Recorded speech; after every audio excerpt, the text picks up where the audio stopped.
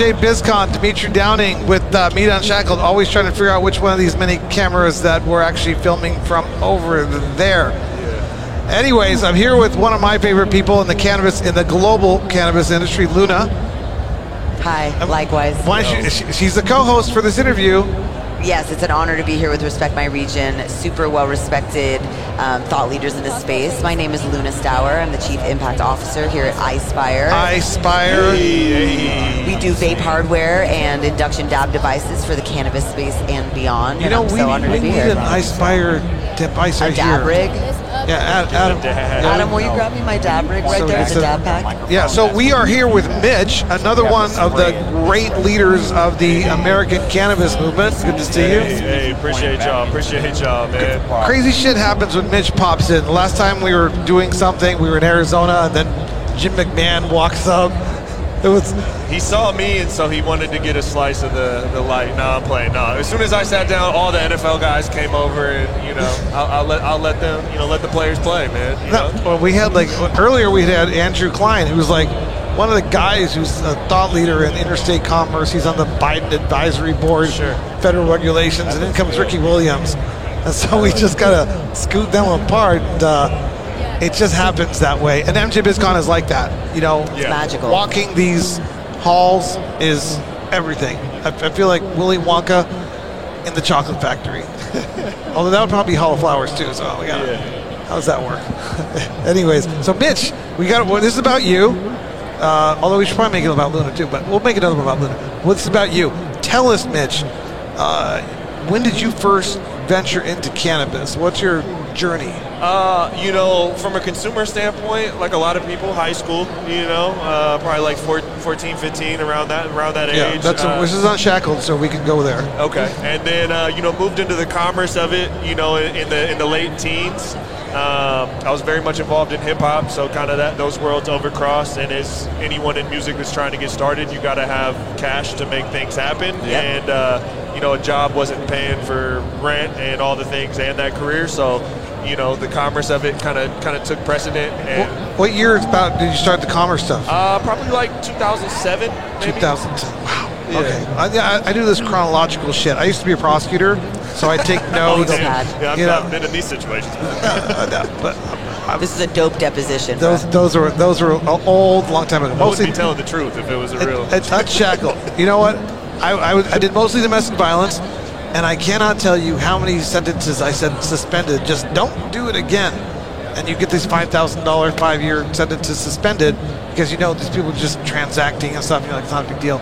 Then they violate the probation, they come back and get in jail anyways. That's what's fucked up. We didn't even think about it. It just happened all the time. Yeah. But those days are behind. So 2007, you started growing, or? No, just commerce of it. Just selling weed, man. I've flipping. Never really been a grower. Much respect to them. Couldn't do it without them, and back in those days it was all about finding the right one. Yep. They had the right quality product for the right price. The same stuff we're doing now. Plug. Hey, already. So you're probably. I mean, you're a young guy. That's elementary school for you. Is that? No. That was like 19, 18. 19. Okay. You're a little older than I thought. I thought you were I was like, he's dealing to his primary. It's cannabis. It preserves all of our cells. We look great. He's the second grade plug. Yeah. Teacher. Hey, I was 11 years old the first time I smoked and started being around growing cannabis in 1996. We were in middle school. I mean, it's kind of like that. It's not a scary, dangerous thing. It's just a plant. So even though it seemed like it was illegal, no one ever really felt like they were doing anything wrong. Absolutely. We have to do a whole episode on your guys' plug things, by the way. Yeah, it's a nod to this life. I mean, it's a nod to what brought us all here. We didn't know that what we were doing when we were just trapping and hooking our friends up was actually creating, expertise in a really important space. I mean, it's a mix of agriculture, it's finished packaged goods, it's transportation, it's storage, it's education. It's such an important thing. That's why you guys attack it from all angles. Okay, so 2007, you're dealing to your second grade teacher. Then what happened? Progressed a little bit more in that life. 1918. I was also doing music, back then. So a lot of everything at that point was kind of selling weed. And like you said, I didn't understand, what I was learning was supply chain, target demographic, pricing. I learned customer service, learning all these things, positioning, right? That a lot of cannabis brands now have no fucking clue about, right? To hire a consultant. That we learned then. And I was also doing music, so I was also in the studio a lot, creating stuff, selling mixtapes, throwing shows, traveling around with music, trying to build, same thing that we're doing like this, building networks, going to events, conventions, trying to build relationships. So kind of two different worlds, and kind of pursued that until Washington got the legislation caught up. Wow, so this whole time you're living in Washington? Yeah. Well, a little stint in Portland. So I was in Pacific Northwest for sure. Okay, you're Pacific Northwest guy. Okay, so about 2013, Washington takes off. That's when we passed it, but rec sales I don't think started until 2016. But obviously we had a really established medical market, and so in 2011 we started Respect My Region as a T-shirt company. Everything again was funded by the Commerce and Cannabis. Oh my God! So you were involved in the legalization movement, the advocacy, I mean, to be honest, what I was doing was, I was never like Joey. My partner was a medical patient, so he was really learning about strains and what that did for, the different ailments and medicinal benefits. Right. I was more so trapping to make money, but I also really like smoking good weed, so I looked at it from just, I understood strains from flavors that I liked, what I could make money off of, you know what I mean? That's where I came from, and I had friends that owned dispensaries and collectives, and I never got a card because I was under the impression that A, I didn't need to, but B, I thought that could potentially lead me to a penitentiary quicker than anything else, so I kind of stayed away from advocacy, cannabis content, even like we were doing content those days, but we were very much involved in cannabis, but none of it was on camera because I wasn't trying to threaten the livelihood, right? That was the plug to doing everything that we were doing, right? So I was trying to protect that while building a brand that initially had the goal was to take money out of weed into something that could be a sustainable career, because at that point you couldn't say I'm going to be a weed dealer for the rest of my life. That seemed like a really dumb choice, Right. But then 2016 came along and the game completely changed, man. So Respect My Region originally started in 2011, you said? Yep. So how did it change in 2016? What? So when it shifted to legalization, so when we were selling T-shirts, I kind of identified medical cannabis shops were easier for us to sell T-shirts at, and we made a better margin because you had to do a lot of consignment, right? It's a small brand that didn't have proven sales, right? Very much like cannabis, and going the traditional retail clothing route was very difficult. You got very shitty terms. They didn't want to move your product. I knew a bunch of people that ran medical collectives. We were able to sell our shirts and promote our shows in places where nobody else was selling shirts, and they'd give us like a 60-40 split instead of a 50-50. And so I was building all these relationships and promoting kind of to cannabis, not for cannabis, because they didn't quite want to promote it those days. And then 2016, once Rec was online, now these same people can sponsor events and want to, go harder with merchandise, and now they want to be talked about in content. So the same way we were putting together shows and putting together merch and being creative and doing content, all of a sudden we could do it about this whole other world that we just never showed the rest, all of a sudden the wall wasn't there anymore. Beautiful. So that was 2016. Yep. So after the wall came down, I feel like I'm like in the 1990. The wall came down. Yeah. I'm that old. So after the wall came down, how did that look? What did you guys start doing? We knew early on, coming from the legacy market, I understood the power of brand positioning, marketing, and kind of realized a lot of these guys, kind of what we see now. People are coming into cannabis that don't know cannabis, and people are coming from cannabis that don't know business or marketing. Yeah. We know both worlds. We felt like we could be a bridge. We knew we were early when it was just Washington and Colorado legalized. Our model of monetization, we knew we're not going to make shit for money, but we can build out relationships and content will build awareness, and content will also be a vehicle to build relationships. So we just started going super hard with reviewing products, shooting videos for free at cultivation facility, showing up at every freaking event and doing recaps of everything when no one else was doing Absolutely. And then even looking at, writing about strains and stuff, like Jane didn't exist then, Dutchie didn't exist then, Weed Maps wasn't really doing it, Leafly and Seed Finder were the only people that we had to compete with for search traffic for really cannabis terms. So we just knew this is an asset that we can build that doesn't just have value now, to have value long term. And so we just started building out, and budget and bodies are the only two things restricting us from world domination, and trying to increase both every day. Absolutely. You guys are really present on LinkedIn. You do a lot of thought leadership on that platform. Absolutely. How's that been for you as far as changing the game, making it better, or what are the limitations there? Game changer. Barbara Walters over here. I love it. Give me 5. Look at the old school reference. I know Barbara. We love Barbara. No, LinkedIn was a game changer because obviously if you're in this space fighting censorship, shadow bans, losing accounts, right? LinkedIn's the only place we can talk about cannabis and you're not getting shadow banned, you're not getting deleted. I've heard some people deal with that. You can use hashtags. You can actually run ads targeting people that only work at specific cannabis companies. And I come from a world of running digital ads, so just the power of that platform is insane. And so, I was early on Gary Vee. I know he's big now, but I was early, not a super fan, but early, and he was talking about, 2015, he was like LinkedIn, maybe 2016, Yeah, I do remember that. He was harping on LinkedIn. Joey wasn't even up on Gary Vee, and I was like, bro, you need to be on LinkedIn. We need to be on LinkedIn, i.e. you can do it, because I'm not about to do it. And then he started going hard, and we saw so much benefit. I was like, shit, now we need, our whole thing is we use the word double down. If something's working, double down. All right, you're going hard. How do we double down? Let's pay someone to help you run it to do more, and now I'm going to start doing it too. And it's, LinkedIn's changed our life 100%. So you guys are brands should reach out to you guys, cultivators should reach out to you guys. Who's your target market? I mean, you know what I'm saying? I know you guys do review content, you review products, you do videos, cultivation.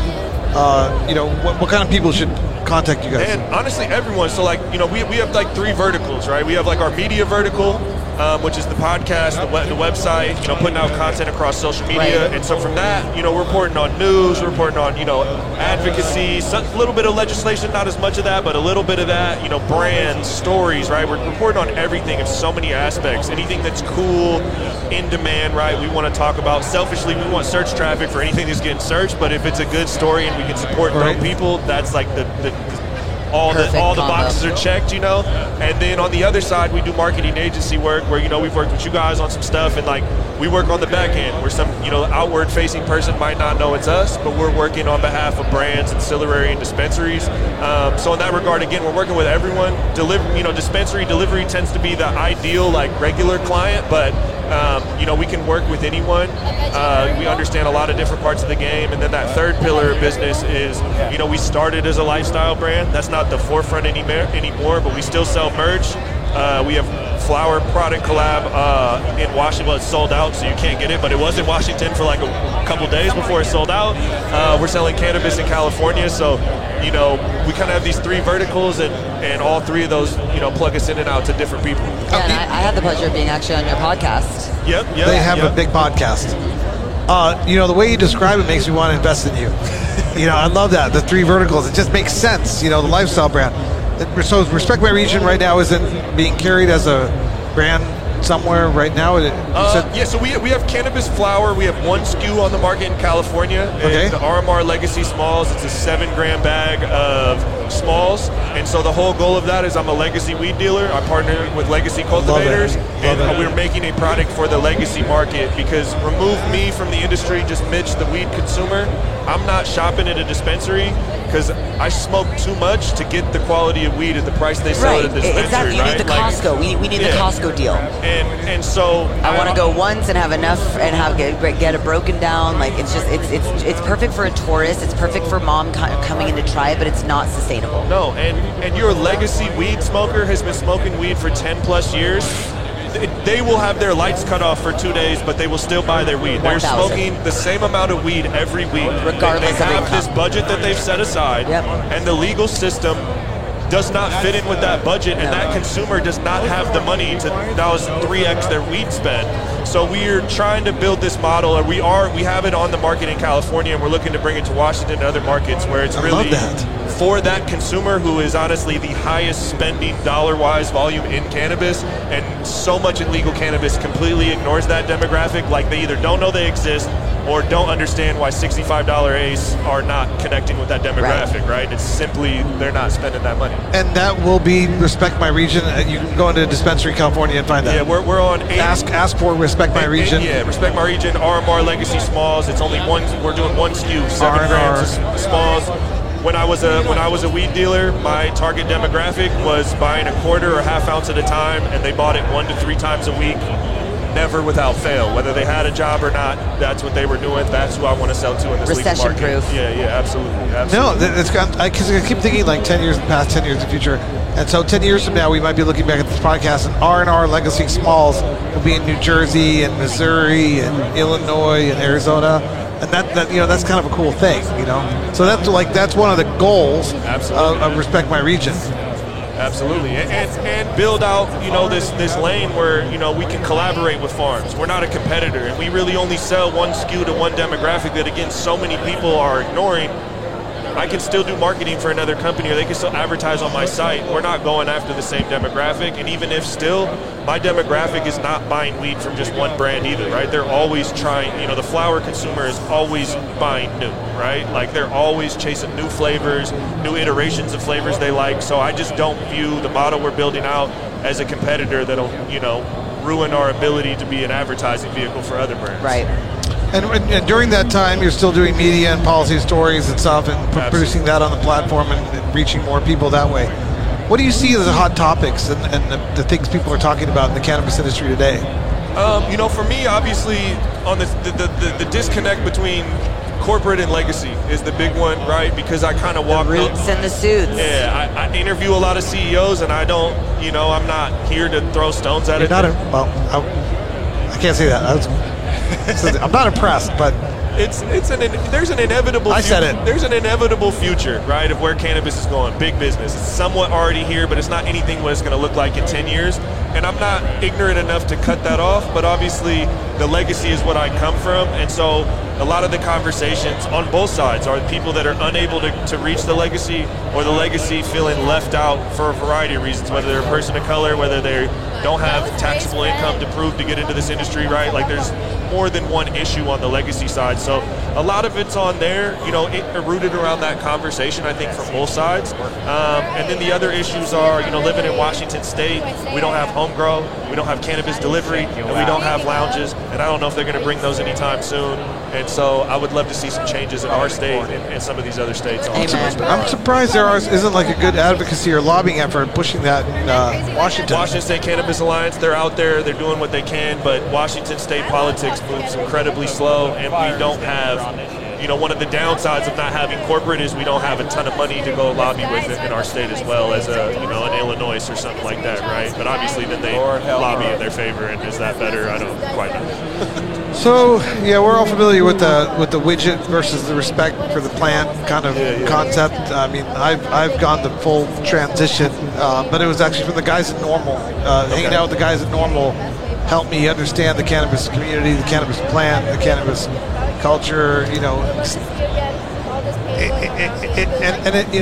The corporate guys, if they don't understand that, if they don't get into that aspect of the industry, they're not going to be successful businessmen. It is what it is. I mean, they might hire somebody to fulfill that role, but you have to. I mean, those are the consumers, those are the patients. If you don't respect the OGs, the legacy, the story of the plant, the people, the community, the culture, you're just missing the boat. You look at like basketball, right? Because I'm a hoops fan, right? Like you can have the smartest business-minded people behind a franchise, right?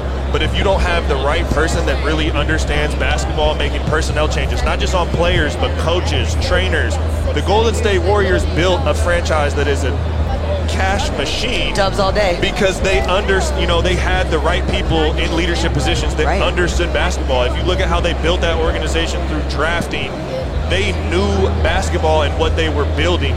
Yep. Sure, they're a massive corporation, but you look at these other, the Nets owner from Russia, or previous one who came in with the super big bank and tried to assemble this Nets team that they had the money, they had the media market, but they didn't have the right leadership that understood what they were all doing, which was basketball. We're in cannabis. Doesn't matter how much money you have, what kind of SOPs or understanding of business you have, if you don't have leadership that truly understands cannabis, what the fuck are you doing? Amen. And this is interesting because I know Luna is out there traveling the world as well, and Respect My Region. One of the things that I found real quickly from the Normal guys and stuff when I started understanding this, I started traveling more and more, is that each region has like a different cannabis culture. Mexico, Spain, Germany, India, Washington, Arizona, and you have all these different cultures in cannabis. And I think I don't know if they're going to be lost as it gets more commoditized. What's the word there? My instinct is commodified. I think my instinct is to say that there will always be stratification. Yeah, words are my thing. There's always going to be a stratification and a bifurcation of what is being fed to us in the mainstream. It's like, yeah, there's a mask that you can buy for $50, or you could just mix apple cider vinegar and some clay and make a mask. So just because they made a finished product doesn't mean someone can't still make their own home brew. I don't know if anything that's coming from the top down or a structured system is ever going to replace something that grew from the ground up. Something as organic as cannabis culture, the way we smoke, the way we buy it, the way we sell it, what we talk about. One thing I did notice in Germany is they call it the Cali. Like they'll use the word Cali as synonymous with high grade or indoor cannabis. So little things like that I think we'll just be adding, but it's hard for me to imagine that there will be an erasure of anything cannabis culture associated. We just don't work that way. We just go farther underground or move around or improve, and we add new things, but I don't really see anything getting totally canceled out. I mean, people still scrape the bowls out of their bong loads and smoke resin bowls. People still do weird, like smoke out of apples and stuff like that. Never what, just because you got a fancy dab rig doesn't mean I'm not still down to smoke out of an apple if I'm traveling, in another country where I don't have a pipe. Like, have you guys been to Spanibus? Oh yeah, I have 4 times. You gotta come. Mar's been out there, but I haven't. In March, you gotta come with us. You guys gonna go there? One of the coolest things I saw was they were doing this rap contest, this freestyle rap conference thing. Right, it was great. And there was a Mexican rapper / cultivator versus a Spanish rapper / cultivator. I saw that battle rap. It was incredible. They battle rap about and then he's like sick, throwing shit out about Spanish marijuana and Mexican marijuana, and I was like, that's culture. Exactly. That is culture. That is what this cannabis community is all about. Exactly what you're saying. Those businessmen in suits that think this is a widget, they missed the boat. It's a culture. Cannabis culture is one thing, but you're absolutely right. It is nuanced by region because you look at a lot of that is through regulation, right? And the platforms that were available. And there's a lot of different examples of that, of just how legalization has came to be, how medical markets shaped, who was a little looser with it, who was tighter with it, and that has a super big impact on how the culture and the commerce of cannabis has been going, right? So there's one thing of understanding cannabis, but then there's another thing of understanding whether it's cannabis, basketball, fashion. Every city, food, whatever, is going to have its own unique spin that's just built on heritage, right? And there's so many variables that contribute to that. It's a reflection of the plant. I love it. So we got to wrap it up, but Mitch, how do people get in touch with you? RespectMyRegion.com, Mitch at RespectMyRegion.com, Mitch Pfeifer, PFE on LinkedIn, man. Stay heavy on there. Old Head Mitch on Instagram, tap in with me. I'm out here, man.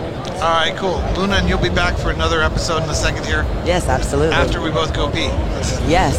Yeah, you can find me on the interwebs at Luna_Stour or on Get Icefire, and check out our induction dab heating tools and our disposables. And we're here being hosted by iSpire at MJ BizCon 2022. Shout out MITA, shout out iSpire. We out here. Thanks. Smoke weed every day.